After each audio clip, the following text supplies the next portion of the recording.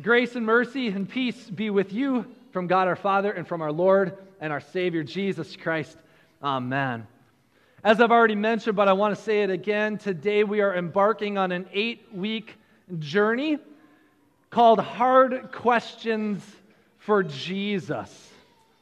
I've never done anything like this before in my time of being a pastor, where I've said to the people of the congregation, you submit your questions, I'll take a look at them, I'll pray about them, and that then will shape the content and the direction of these sermons. So I'm kind of excited and intrigued to see what God will do among us and through us. Last week I gave you kind of a quick introduction and opportunity to submit some questions, and I received a number of them this last week, and we've got a good one to get started with today.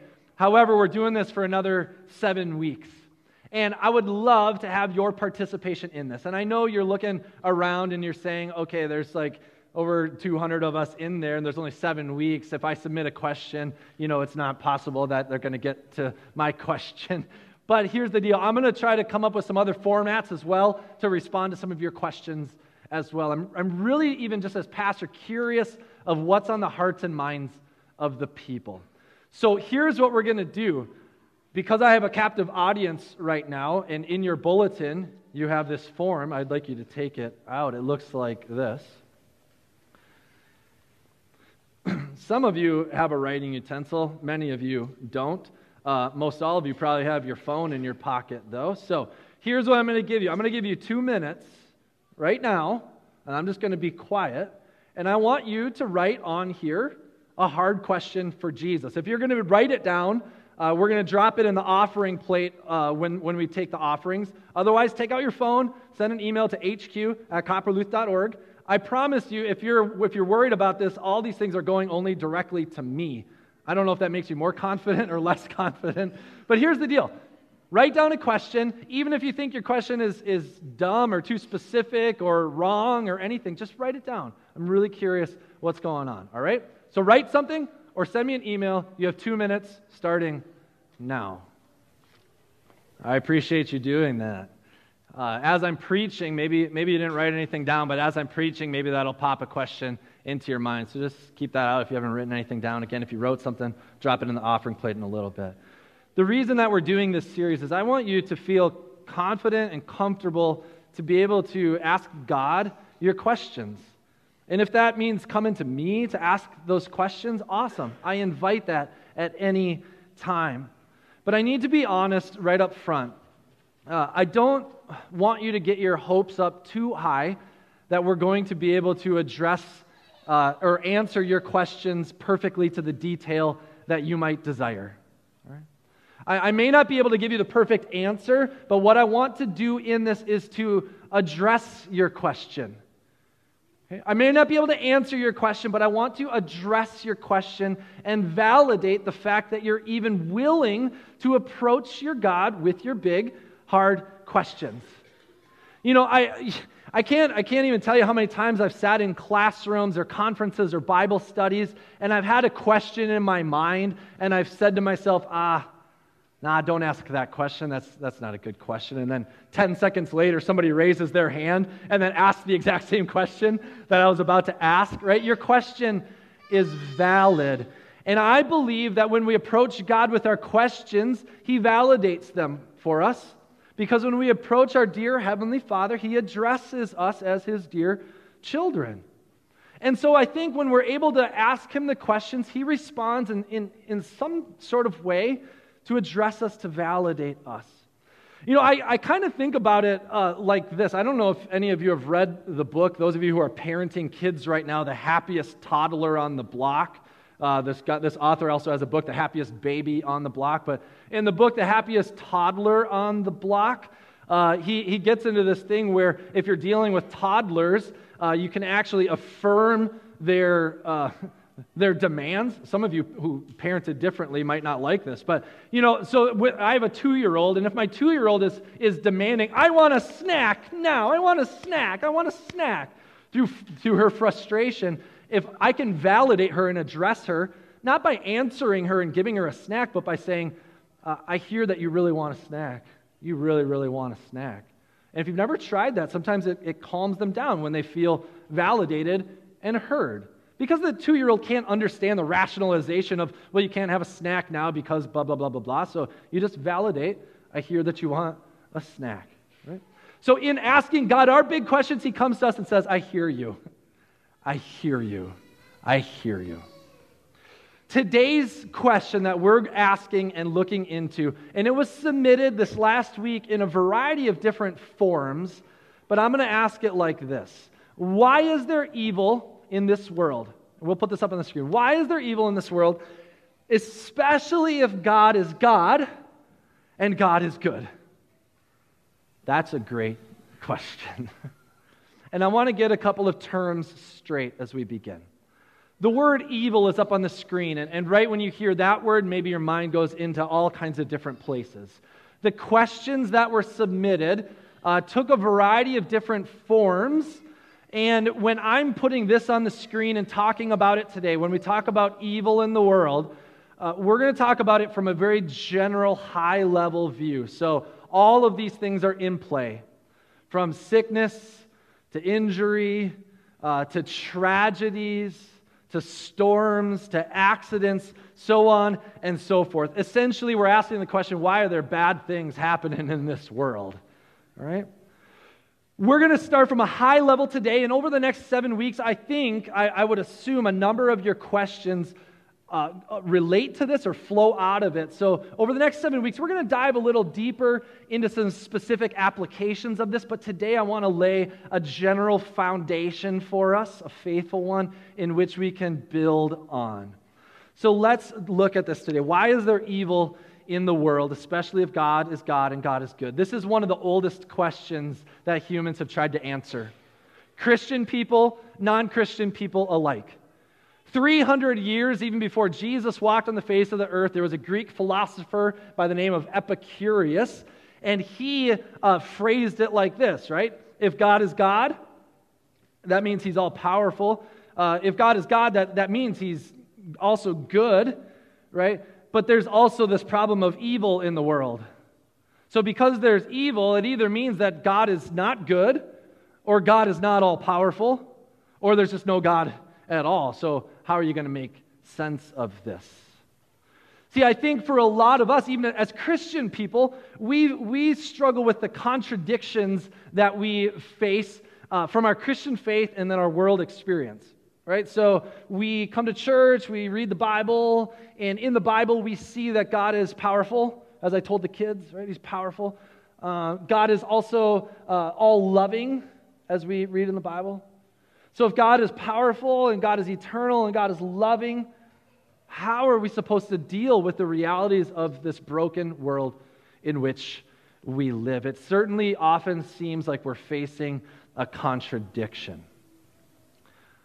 I'm not sure what you think about all of that, but here's how I see it to simplify it a little bit.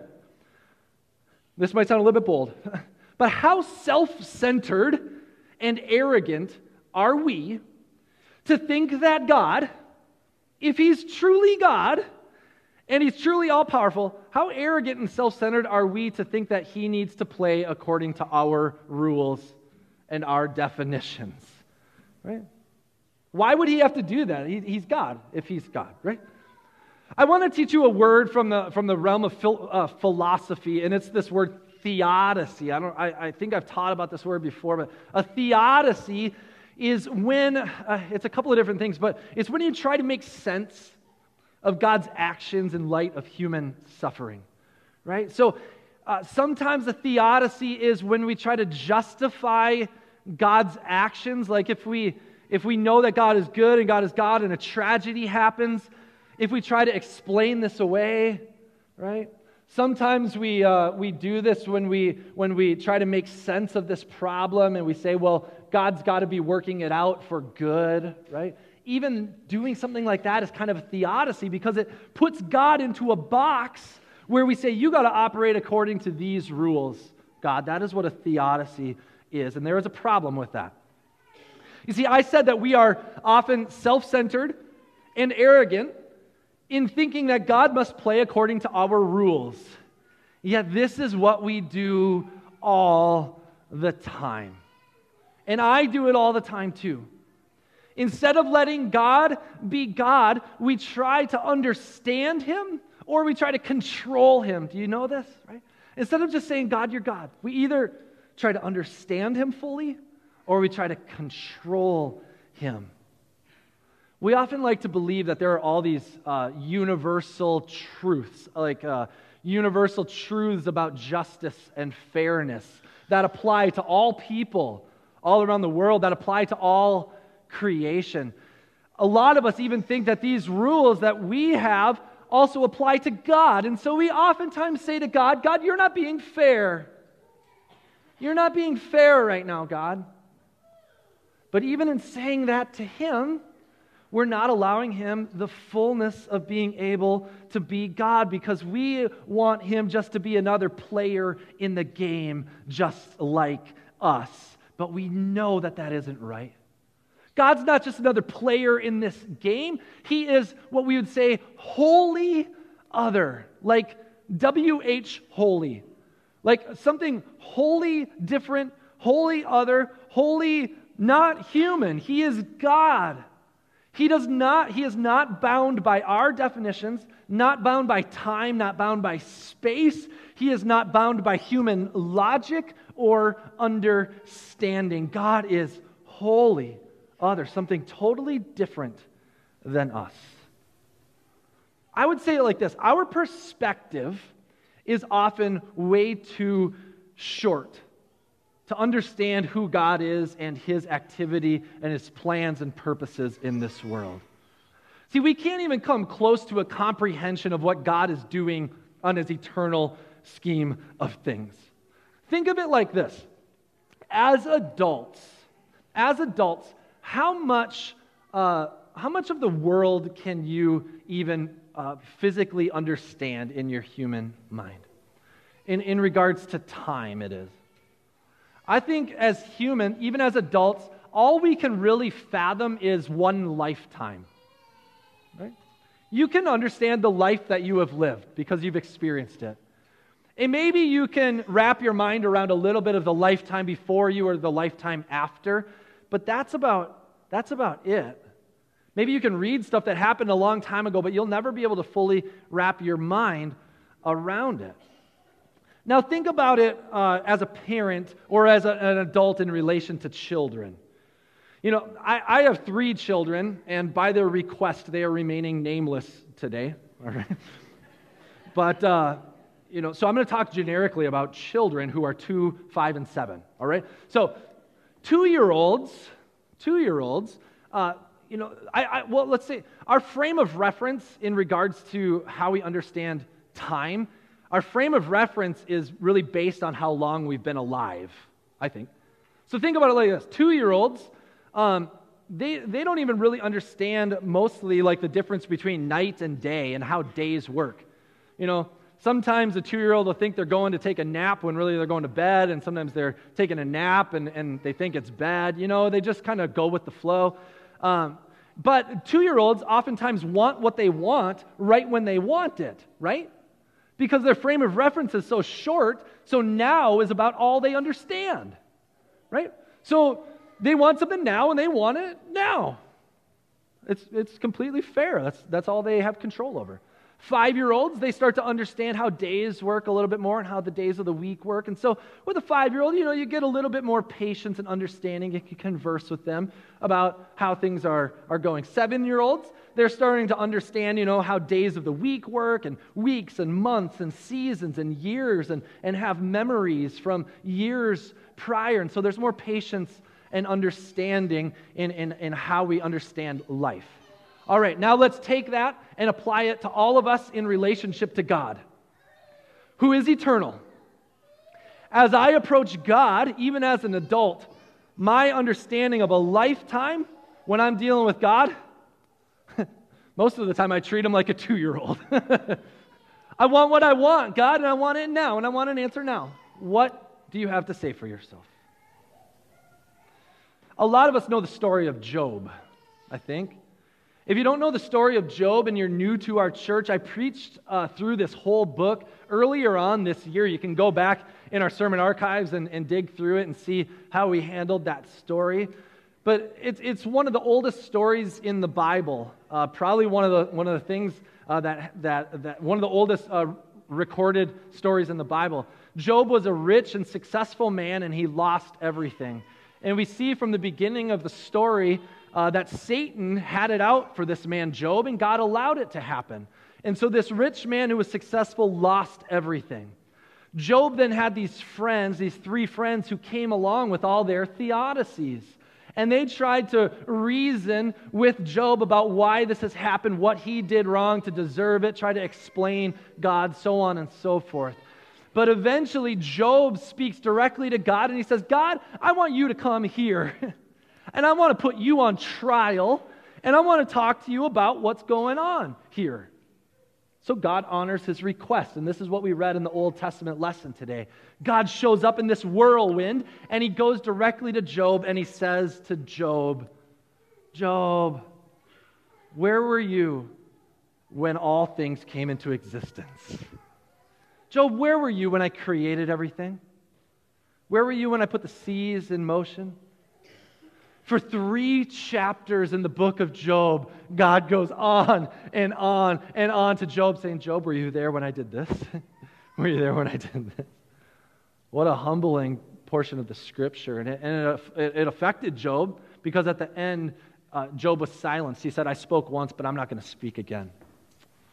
He repented of his sin. He repented for challenging God to that degree or trying to understand him. And he realized it's okay to let God be God. It's okay to let God be God.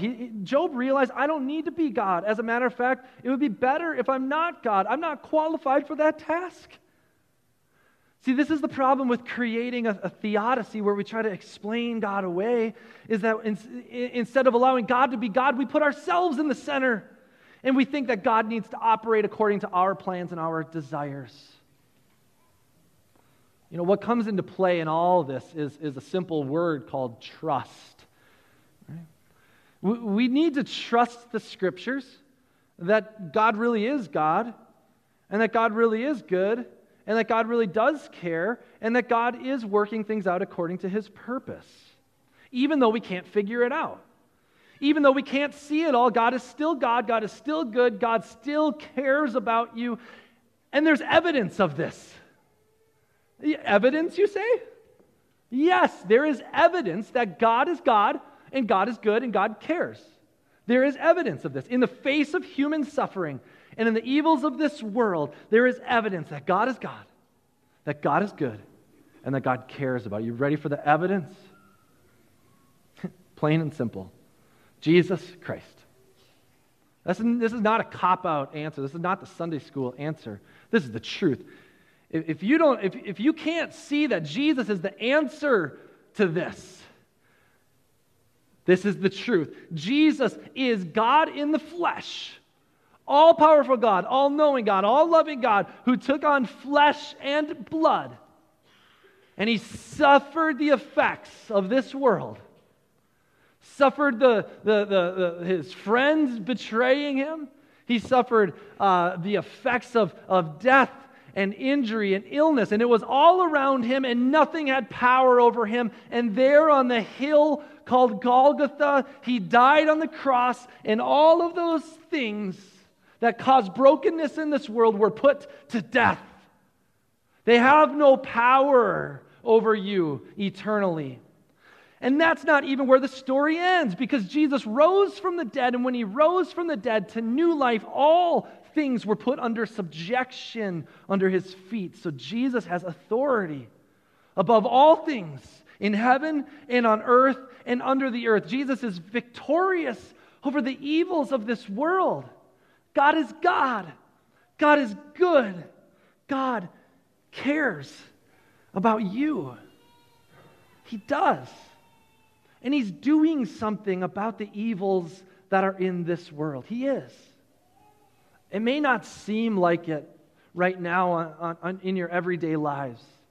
You may be searching for answers and saying, well, God, where are you in this one? Where are you in this one? Where are you in this one? I tell you, Jesus is going to come back.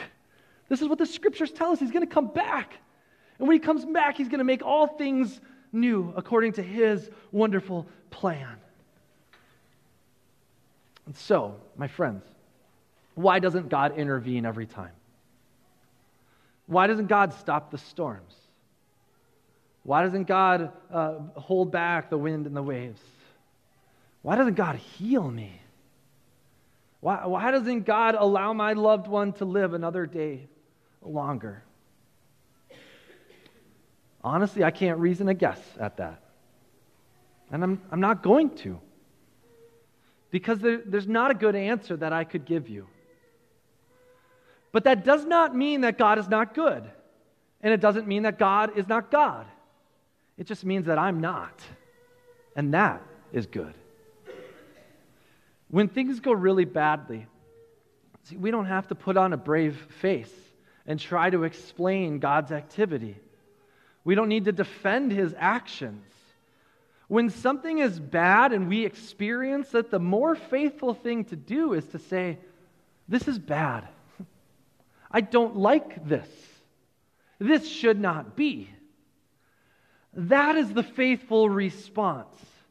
But at the same time that we are doing that, we boldly and truthfully still say, God is God, God is good, God cares, and I know it because I know Jesus, and Jesus knows me, and he died for me, he rose for me, and he's coming back for me. And God will work things out. See, when faced with evil, we don't necessarily need to answer why, but we can answer who. We don't need to answer why, but we can answer who. We know Jesus. And just as Jesus stepped into the tragedy of our human existence, so too can we step into the tragedy of the brokenness in our lives and in the lives of others. We step into it. Because when we step into it as people of hope, we demonstrate to the world the hope that we have in Jesus, who is victorious over the living and the dead and will put all things right in all of eternity. We need to trust that God is working things out according to his plan and his proof and his purpose. And we have proof of this. We have evidence of it in the cross of Jesus Christ. We know Jesus cares. We know he has the capacity to deal with our problems, and we believe that there is coming a day when things will be made right. This is what we read in Revelation 21 today. One of my favorite passages in the scriptures. Revelation chapter 21, verse 4 said this: when Jesus returns, he will wipe away every tear from their eyes. Death shall be no more. Neither shall there be any mourning, nor crying, nor pain anymore, for the former things will pass away. On that great and glorious day of the return of Jesus Christ, the dead will be raised. Creation will be restored. Your relationships will be made right. There will be no more sickness, no more pain, no more sadness. It'll all be gone.